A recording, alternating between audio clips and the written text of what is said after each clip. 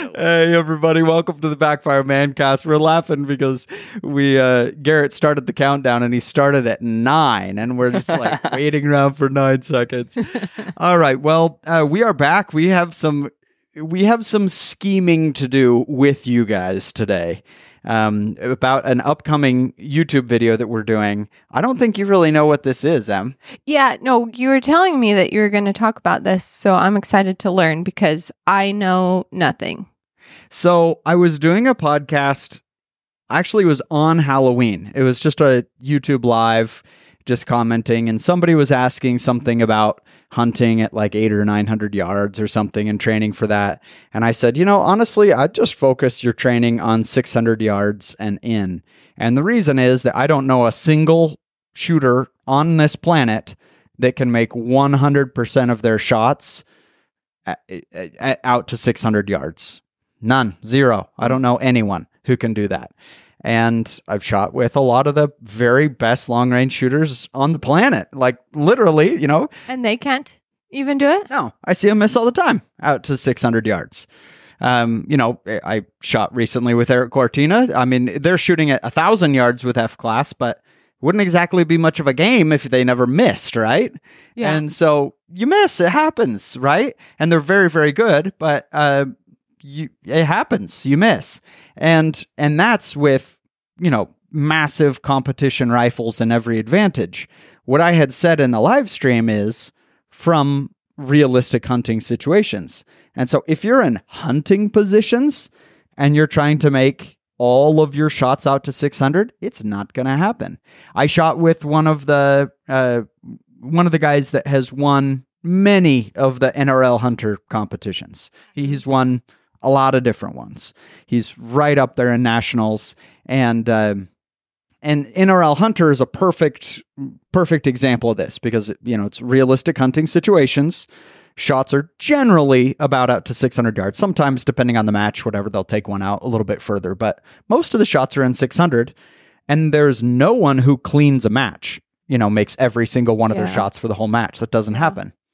And so I said this on the show, and somebody was commenting, and his username was Michael the Marine, and he said I can do it. Nice. And I just kind of logged it away, but then the next day I thought, you know what? That's a pretty good idea. And so we're paying for Michael the Marine to fly out. Where does he live? Omaha, Nebraska. Omaha. I haven't even talked to him. So we're flying this guy out. We don't know him from Adam. I've never spoken to the man. We just were like, we'll pay for your hotel and airfare. Just come out and just prove it on camera that you can make 100 shots out of 100 from realistic hunting situations out to 600 yards. You talked to him, Garrett. Is this guy? Well, yeah. Tell us. What is he like? Tell us about him. I didn't talk to him for very long, but he seems like a cool guy. He seems like a chill guy. I mean, he didn't sound crazy or anything. He just sounded like a regular, middle-aged dude, I guess. You say middle-aged as if that's old.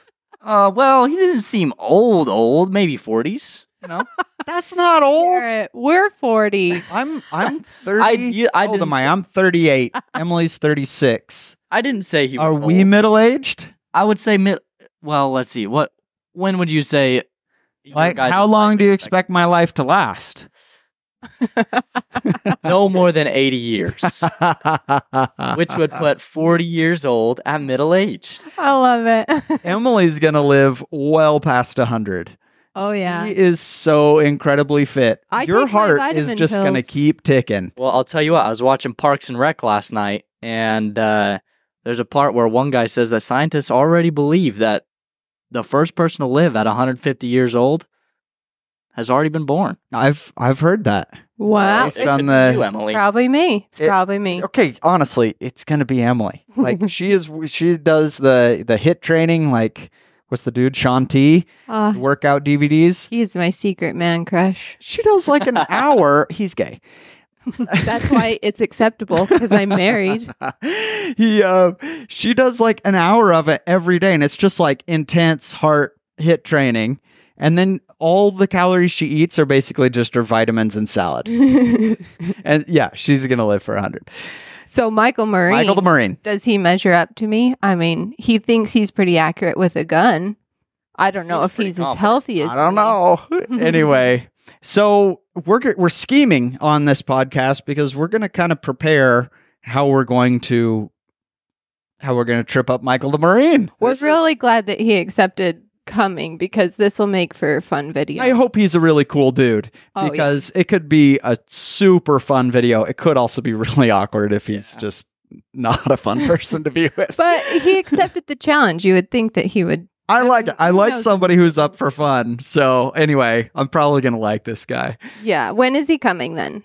So he's coming in 2 weeks, February 20th or something like that. And then we'll have the video out probably a week later. So probably by the end of February, you guys are going to see how this plays out. And you're going to give him 100 shots and have him shoot at 100 at the same target at 600 yards and see if he gets. So here's our plan. So I measured when I killed a white-tailed deer in Texas, the size of the vitals. The heart and the lung area. Okay. Because everybody always just throws out numbers, how big the vitals are. And I wanted to know for real. And I think we talked about this on the podcast. The size was 8 inches tall and 9 inches wide. And so I've got to think that's pretty close to a milk jug. Okay. Right?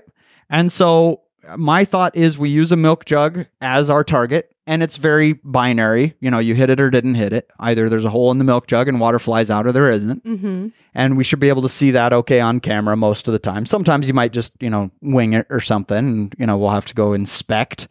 But I think it should be pretty obvious whether it's a hit or not. Only thing I was a little bit worried about using milk jugs is we could get splatter. You could hit, if you hit low, you're going to hit a rock and it's going to fly up and hit the jug.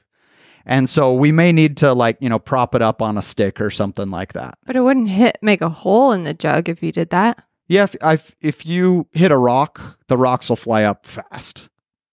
Okay, you're going to set up 100 milk jugs at 600 yards and he's just going to go bam, bam, bam, bam, bam. Well, that'd be pretty fun. That would be fun. Like, I kind of want to do that just because I want to shoot at those. So I said in realistic hunting situations in the YouTube live, and so we'll set them up at just different ranges. And actually, that would be just a little something to add on there. So we're talking about ways that we're going to trip him up. And hey, if he can do it, awesome. I don't want to stack. Oh, the deck. I want to see him succeed. If I'm wrong and he can do it, fantastic. He should probably go into a match because he's going to win them all. But fantastic. Really, that would just be really cool to see. And honestly, it'd be a sweet story for YouTube. And so when I say set them up, I'm not talking about stacking the deck. I'm talking about let's make sure this happens, right? Uh-huh. So a few things that I want to set up as we're doing it is, one, if we put the milk jug on the ground, we get stuff splattered up. So I want to make sure that doesn't happen. But also, animals are standing, right? They're not laying on the ground generally when you're shooting them. And so that can make it really very, very difficult to get a correct range when you're using a rangefinder.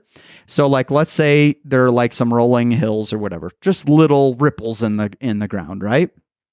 If a deer's standing on top of one of those little ripples, if you use the rangefinder and try to hit the deer exactly perfect, if you were 1 millimeter off the deer and that laser went past it, you may be on the ripple way behind it. And so you may have ranged, 420 yards and it's actually, or you may have ranged 520 and it's really 420.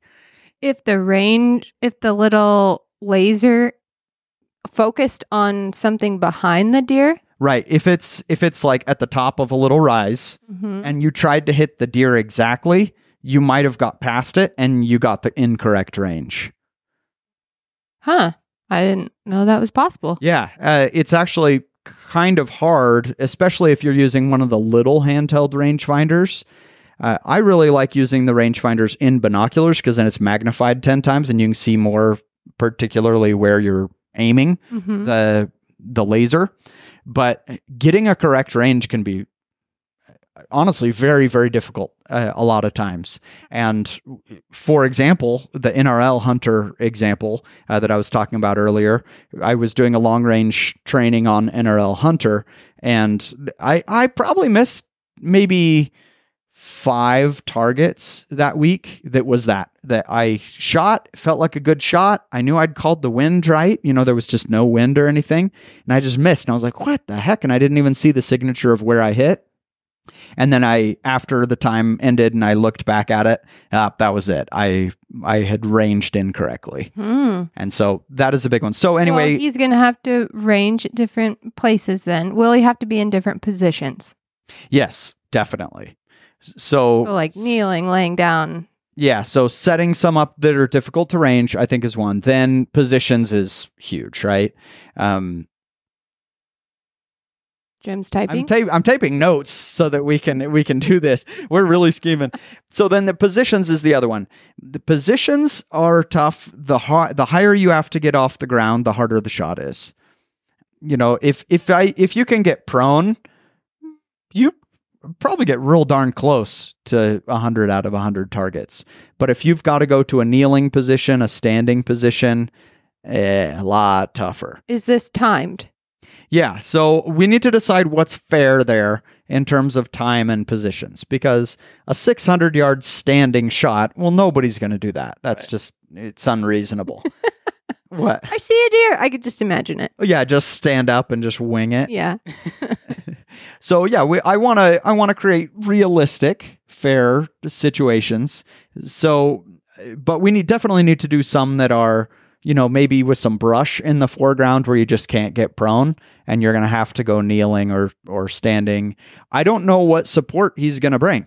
Did he mention anything about that, Garrett? Nope. I told him to make sure he had, well, first of all, his gun, obviously 100 rounds, at least a support, and anything else he would take in a hunting situation. So cool. Yeah, and that's something, I'm sure. I hope that he'll go legit with the hunting situation thing and not show up with a dead sled, rifle something that's not a hunting anyway. So hopefully that. Well, we talked about this for a second, but I don't know if you are still planning on doing this, but you wanted to kind of make a game out of it and roll some dice. So, for the position, you could have, several different positions, 1 through 6 or whatever, and you could roll a dice, and whichever one it lands on, that's a position he's got to get into. You roll another dice for time and another one for how big the target is. Yeah, exactly. Like, because elk vitals are bigger than deer, right? And so it'd be kind of cool to, hey, are we doing 1 milk jug or 2? Are we talking deer vitals or elk vitals, Yeah. That might be I like that idea. That sounds fun. I think it sounds really fun. I wondered, though, if that was fair, because then what if the dice goes to a standing position and is 600 yards? Mm-hmm. So I don't know about that one. Huh. Well, maybe it would be nice to have the community's input if they had any ideas. Just to get that would be cool. I don't know, just to make it as post in Backfire Plus to them as possible. Yeah, post in Backfire Plus if you have feedback on how we should do that, because I want it to be fair on both sides. Because again, if you can do it, cool. Okay, so I think the first thing that's going to trip him up is set up somewhere he had to really get a good range. That we'll find out if he's ranging properly. Mm-hmm. The next is positions. We've just got to get some positions where there's brush, whatever, and he has to shoot from a position that he's got to get up high off the ground. That just gets much more challenging. The third thing that I want to test with him is angles. So he's from Nebraska. Oh, isn't it flat there? I don't know. I think it's like rolling hills in Nebraska. Like hilly, yeah. But I've seen. But we got some angles out here. And if you haven't practiced shooting angles, woo, baby, is that tough. There have been several of the long-range classes that I went to that I saw lifelong, extremely experienced shooters who missed 300-yard shots just at an angle. Mm-hmm. And you shoot it, and you look, and you're like, how did that happen? Mhm. You know, like I shot a foot high. How did that happen Well, at you 300 yards? Your perception of things can vary so much just by looking at it, and having it be completely accurate. Mm-hmm. That is unlikely. It's tough. Yeah, angles are tough. I would say the downward angle is the toughest for me. And so a few things come into play.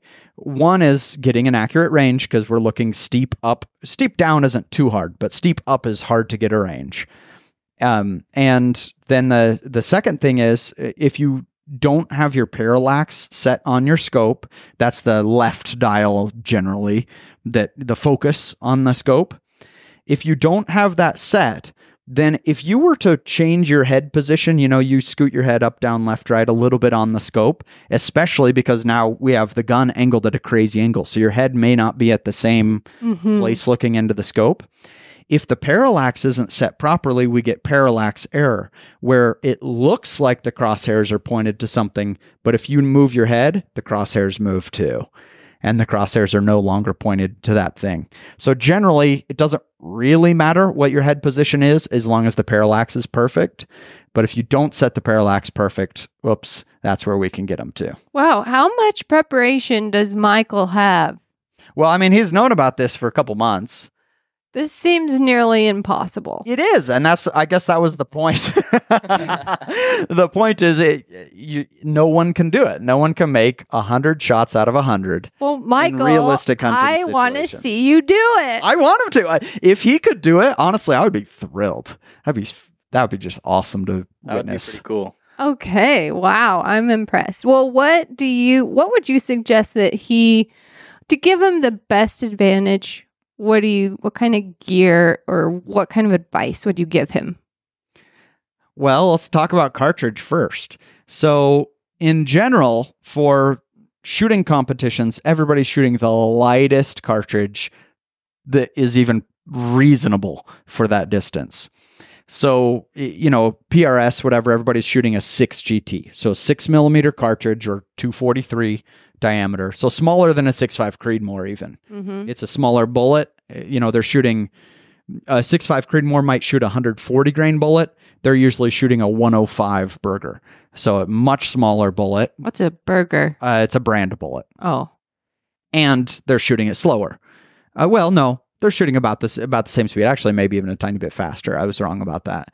But it's a much lighter bullet. And so the reason that they're shooting the lightest cartridge possible is because they want to be able to spot your impact. So if I shoot at 500 yards and I miss, I want to know where I missed so that I can correct on the next one, which is further evidence of why this is, I can guarantee you he's not going to make 100 out of 100 because that's why they shoot light cartridges in competition, because they do miss and they want to be able to spot the impact. And so, but in this case, as soon as you miss, it's over, right? Right. 100%. That's hard. Right. We're going for 100%. And Wait, so what is he thinking? I don't understand. my hope is he's just a cool dude and he's just, He just wants to come have fun. Let me try just it. having some fun. Yeah. My hope is that that's what the case. Anyway, so I think if I were shooting this, I'd probably go 7 PRC, maybe 6.5 PRC. Just depends on what you can get a rifle to shoot the most accurately. I guess I should have a little caveat though, because I said they're shooting the lightest cartridges possible in competition. There are a couple of exceptions. For example, F-Class at 1,000 yards, they're shooting essentially a 7 PRC. Most of them are shooting a 6.5 PR or a 7 PRCW, which is a 6.5 PRC that they just cram a big 7mm bullet in. But that's for some other weird reasons. Really, it's a 7 PRC that they're shooting. And so the reason that they do it is because when you're shooting at 1,000 yards, you have enough time for the gun to get jostled and for you to correct, get back on the target, and see where it splashes. Because there's a long time of flight for that bullet, right? Mm-hmm. But it's harder to spot your impact at 300 than it is 1,000. Because at 1,000, you have time for the scope jostle to end. When you say those numbers, are they the size of the cartridge? Because you said they cram in a big bullet. Yeah. Yeah, so it's the diameter of the bore of the barrel, which is also the same thing as the diameter of the bullet, the actual projectile bullet.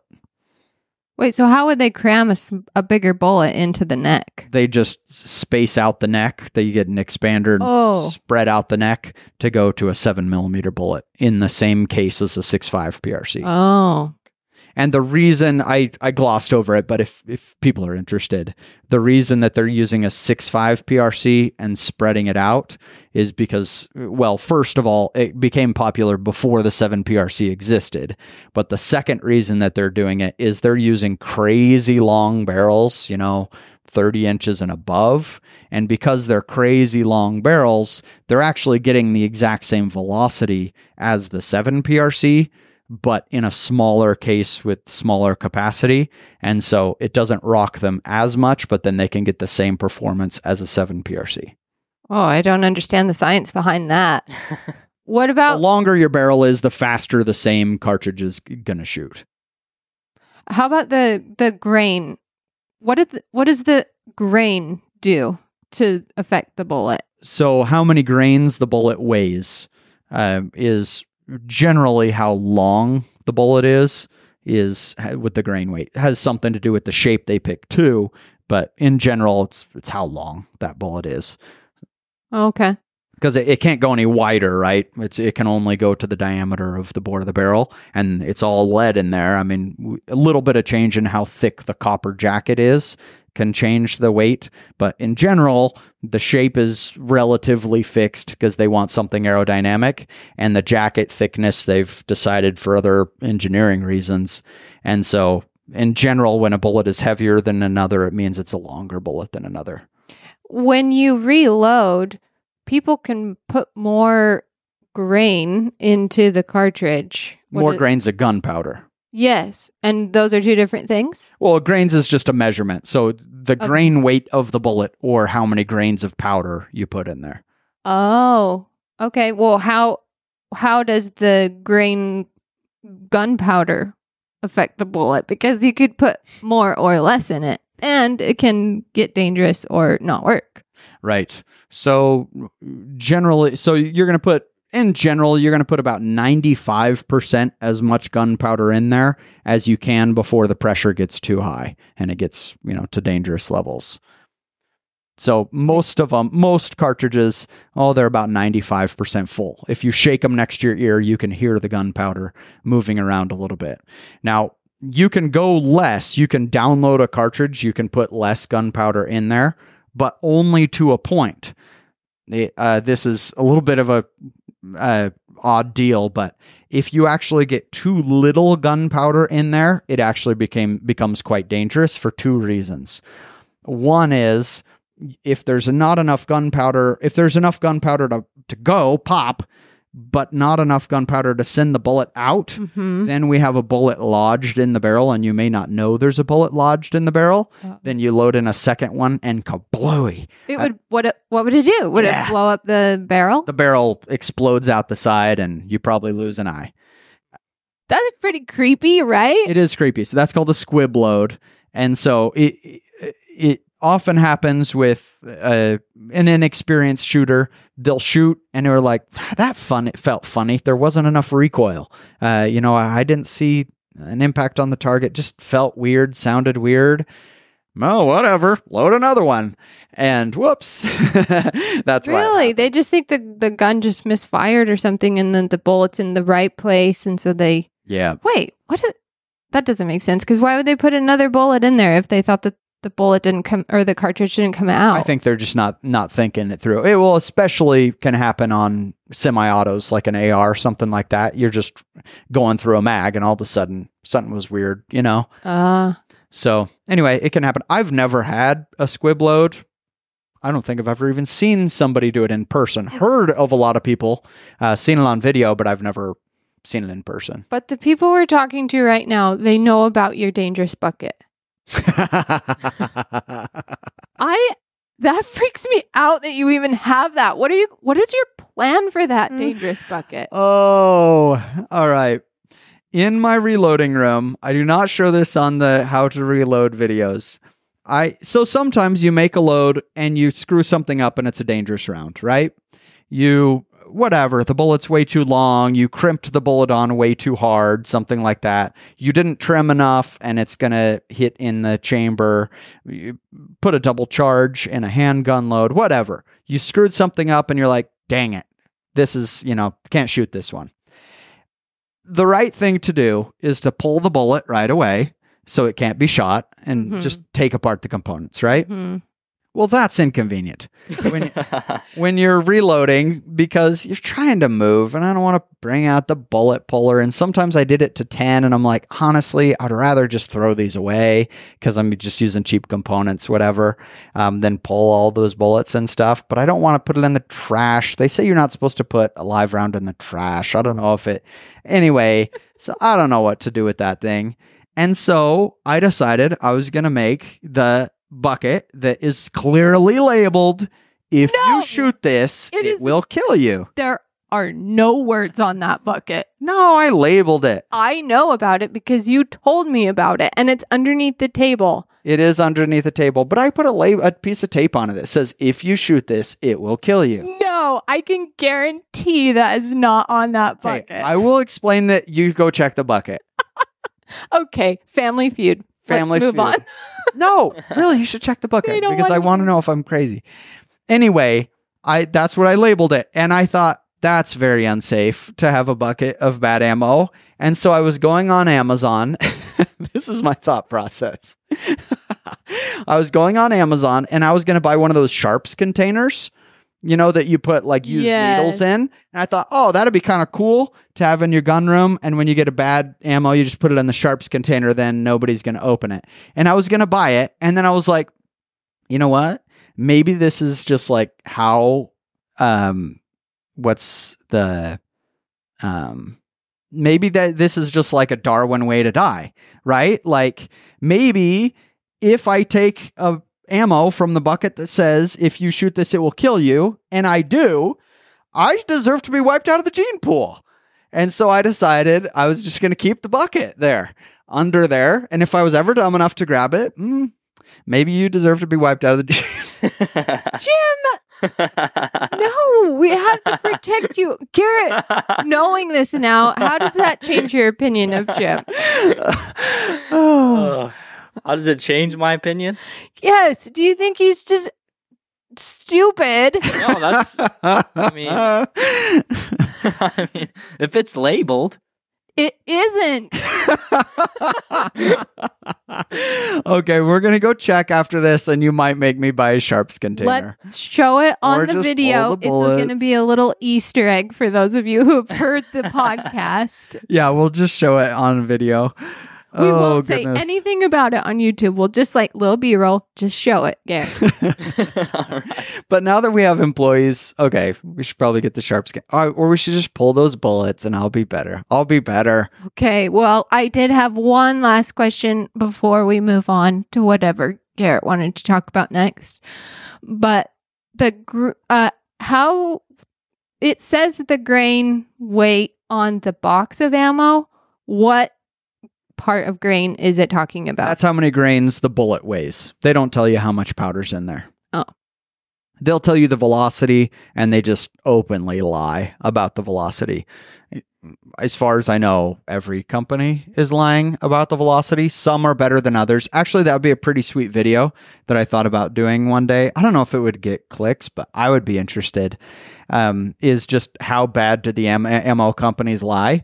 And we buy a couple boxes. Well, we don't even need to. We have ammo from a bunch of different manufacturers. Check the velocity, and we just check the real velocity that you get, and check the real BC that you get, and not what they advertise on the box, and just see which companies were more honest and which were not honest about the velocity in the BC. So the powder inside the bullet will determine how fast the bullet moves. Yeah, and you have to check because most of the velocities on the box are based on a 26-inch barrel, but most hunting rifles are shorter than that, shorter barrels. And so you will usually get a slower velocity than what the box says just because of the difference in barrel life. But even if you take, or barrel length, but even if you take that into account, they're a little Pinocchio. Okay. And I was using the wrong terminology for that. I'm still just trying to remember the right words for things, but I was saying bullet when I meant cartridge and vice No, it's awesome. versa.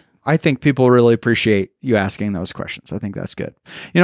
So I didn't totally finish my thought because we had to talk about the bullet or the bucket that if you shoot this, you will die bucket. Anyway, so I said that if you have too little powder, it's dangerous because the bullet may not get out of the barrel. There's another reason that it can be dangerous to have too little powder in there.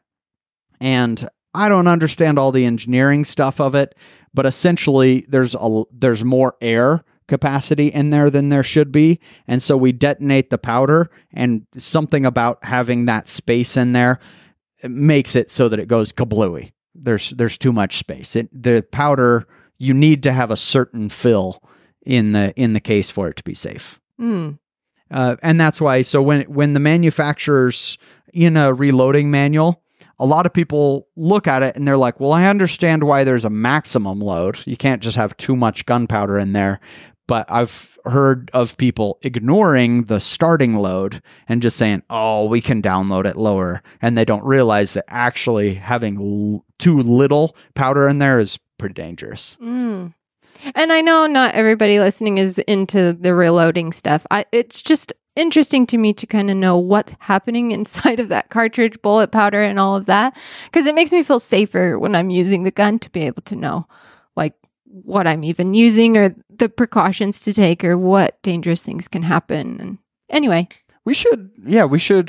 I wish we could do more reloading on YouTube, but we can do it in Backfire Plus. So we should do some reloading videos together. That'd be cool. Okay, so we were talking about how we would prepare for this if we were Michael the Marine coming to do this. To me, if there's not a tripod and an Arca rail, if he doesn't bring a tripod and an Arca rail, woo, this is gonna be tough. Because as soon as we get a position that isn't prone, he's gonna be stuck, right? Yep. If he tries to just shoot off a backpack or something at 500 yards, that's gonna be rough. Now, the shots are out to 600 yards. I don't think we need to make all the shots 600 yards. I think it'd be cool to have a variety of different distances that he's shooting up to 600 yards. But the other stability, sitting, kneeling, leaning on a backpack kind of stuff, that's fine out to a little bit, but eventually it's just not enough to get steady. In fact, that happened when we were hunting 3 weeks ago, I guess, Garrett. The first time we were up on those elk, and we couldn't get them in the camera and the gun at the same time. My crosshairs on several of them were just wobbling too much. And so what most people say is, whatever your wobble zone is, wherever the reticle is just naturally wobbling as you're waiting to take the shot, whatever that wobble zone is where you're safe to shoot. If that wobble zone is on vitals, you're set. But if you're wobbling and sometimes it's on the vitals and parts of the wobble are not on the vitals, then don't pull the trigger. I take it a little bit further than that, and I say half the size of your, or you need to be half the size. Let's see, double the size of your wobble should still be on vitals if I'm going to pull the trigger. Does that make sense? Yeah. And that's interesting to me because I have a hard time with that when I'm trying to shoot. Maybe because I have really horrible eyesight. And I'd be curious to know also if he has good eyesight or not. But that prohibits me from doing really like getting those hairs really steady on there or being able to see clearly. Like it always just feels fuzzy when I'm looking through the scope. Okay, now interesting. Does the image of the target look blurry, or does the reticle, the crosshairs, look blurry, or both? Well, the image, not the crosshairs. Okay. So if the target looks blurry, then that's your parallax, that left wheel on the scope. You need to just refocus. Oh. And that could happen if I sit down on the gun and I get it set and then I hand it to you. you're almost certainly going to have to change the parallax a little bit for you, because my eyes are pretty deep set, and so I have to set a scope a little bit different than most people. Oh, and I didn't realize, that that's okay to still shoot when you're still wobbling, because I would always, I never can get it steady, and maybe that's normal. Yeah, it's always going to wobble, so that's totally normal.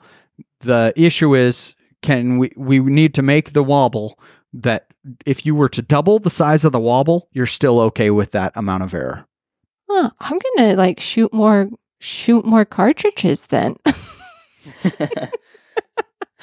I've been holding back, waiting till I got right on the bullseye. So I'm curious, Jim. We're putting Michael through this little trial of fire, I guess. 100 shots he's got to make. If you were given this same opportunity and you had to make at least as close to 100 out of 100 shots as you could from 600 yards, what's the gun you would use? What cartridge would you use? All that kind of stuff. I think for my specific rifles that I have, I'd take the Fierce Mountain Reaper 6.5 PRC. Okay. And the reason I'd pick that is that's a half MOA gun. I'd say somewhere between a half and 3/4 is the accuracy of that gun. Very, very good. Good enough to do this. And so at 600 yards, that's going to be shooting a 3-inch circle. Right? If I do everything perfectly, we're going to be within a 3-inch circle with that gun. Okay, we're good there. And then it has ARCA at the bottom that I can attach to a tripod. The negative to that gun is it's very lightweight. And if I wanted to just win this, boy, having a heavier rifle is a big advantage because it just sits dead. Yep. When you plunk it on a backpack, it just sits flat. That wobble zone just shrinks way up. And so if I were picking something that's a true hunting rifle that I just know is accurate and has something that I know is accurate, fits me, and has good attachment points would be what I would be looking for. If I were trying to cheat, I would pick the Bergara Premier Competition. It's a 15-pound gun. It's huge advantage to be able to shoot something like that. Just sits way more dead. But you wouldn't take that on a real hunt. No, too heavy. No way. In fact, it's not even legal to hunt with a rifle that heavy in some states. Oh. Like Idaho has a limit. If I recall, it's like 13 pounds. You can't hunt with a rifle heavier than 13 pounds. 13's pretty heavy. Yeah, it's a pretty portly rifle. Do we know what Michael's bringing? I don't know. No idea. No idea. I've never even spoken to the dude. So I hope he takes it, for what it was, hunting. Mm-hmm. But even if not, I think even if he didn't, brought a full competition setup, this is still going to be quite the challenge. Yep. And you think that's enough? Those couple of things that you said, the ARCA rail and the I'd go tripod, bipod, backpack. I probably wouldn't do 2 tripods, but a lot of people would, because sometimes you want to attach your gun to a tripod and then you use another tripod that you put under your shoulder, your armpit, and that can really help stabilize things. The problem with a 2 tripod setup is if there's a timer at all, it's just way unreasonable to get it set up. But there are some positions that you could realistically shoot out to well past 1,000 standing if I have 2 tripods to do it. Because you can get pretty steady if you put something under your elbow. And so that's what I would, for me, I think would be the number one consideration when you get up to each spot. Is most people are focused on what do I put the gun on, and usually that's pretty straightforward. We have tools for that. But the question I'd have in every position is, how do I get the rear of the gun to be steady? That's the hard part. If the front is steady on a bipod or something and you're just holding up the back or just holding it with your hand, something like that, it's just generally not steady enough.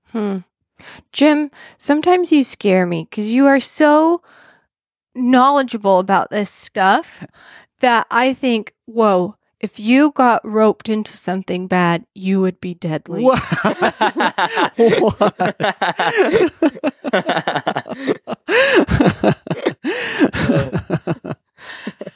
I just think about all Thank those you. movies.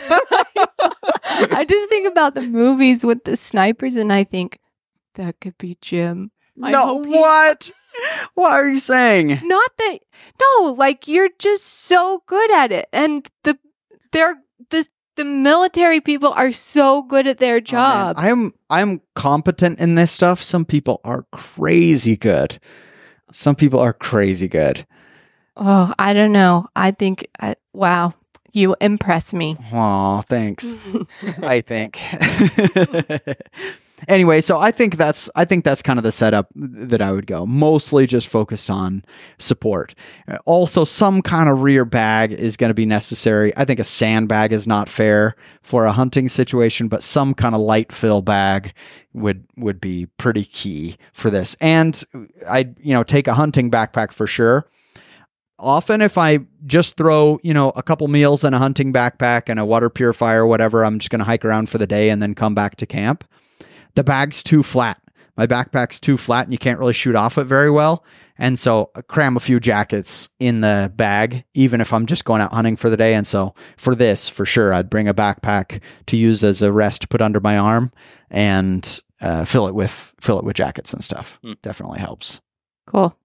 Okay, so it's going to be interesting. And then the other thing we're going to have to decide, and I really would like everybody's feedback, especially on this part, about what to do with Michael the Marine here, is time.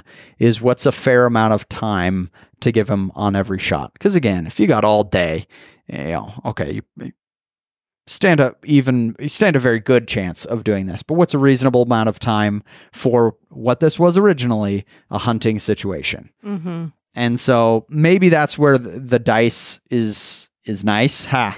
Is that we could roll the dice and it's, sometimes he gets 45 seconds, sometimes he gets 2 minutes, just because it does depend in a hunting situation. Sometimes, hey, it's walking over the ridge, you got to hurry and shoot something. And other times, you got all day. It's just feeding there in the meadow. And so I don't know what's fair amount of time to give him to take a shot on each stage. Yeah. Gonna be interesting. I just wanted to mention a couple other, or really just maybe one other thing. I have a gun that I'm working with that is weirdly inaccurate. And it's a Bergara MG Light, Bergara Premier MG Light. I have several guns from the Bergara Premier series that are amazingly good. Something is up with this one. It's just not shooting right. And so talk to Bergara, and they shoot their Premier series rifles before they send them out. And so they have data on their Premier series rifles to know how it's shooting before they send them out. It's pretty cool. And so they shot 3 successive groups, 3 consecutive. Yeah, I can't remember the number they gave. But anyway, 0.3, 0.6, 0.5, something like that. They shot it well. Yeah. And consecutive groups. Okay, that, this is a good rifle. Yeah. And that's what we should see from the Bergara Premier series. They're very good guns. Anyway, this is shooting 2 and 3 inch groups sometimes. And so something is up with this gun. I don't know what could have happened between manufacturer and here, but I shot it, of course, checked everything that you would normally want to check. I, torqued down every single screw, action screws, everything on the scope. That's the first thing is, did I scope this right? And so I checked over everything, still having problems. And I really didn't want to be the boy who cried wolf. And so I completely removed the whole scope and rings, everything, re-scoped it. And I went out and shot. And after talking with them, they had tested with 180 grain 7 PRC match. And so... See, now I know what that means. Yeah. Anyway, so... having tested the exact one, now I'm using that exact same and it's still not shooting. And so, anyway, they wanted me to shoot it on a chronograph and see if there's something weird with the ammo, since it is Hornady ammo. And so I just... housekeeping note, I guess. Hornady ammo is some of the better ammo in the market. Not the best, but some of the better ammo out there. But the lot-to-lot variation can be terrible on Hornady ammo. And so when you're buying ammo, if you're buying Hornady ammo, strong recommendation to go to a store and save up your pennies. I know it's expensive, and buy like a lot all at once. A lot, because they'll all be from the same lot of ammo, the same batch. In fact, you can check on the box. It'll tell you the lot number just to make sure everything from the store is the same lot, but they generally would be. It's right on the label under where it says your velocity and stuff. It'll say your lot number. And so, if you're buying Hornady ammo, that's just my recommendation. Oh, look, Two different lot lots. numbers. I bought these on the same day. Wow. Interesting. Anyway, that's just my recommendation with Hornady ammo. If you know your gun likes it and you're going to be buying more of it anyway, go buy several hundred rounds and just stock up on it, get it all from the same lot. And that's not even, I'm not talking about, tiny variations between lot that you might lose a tiny bit of accuracy.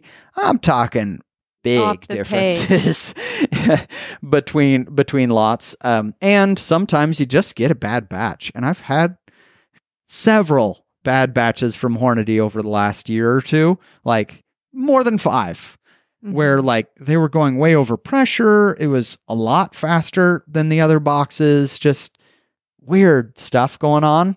It happens regularly. Anyway, so that's my recommendation. I like Hornady ammo, but just buy a bunch of it at once. Good tip.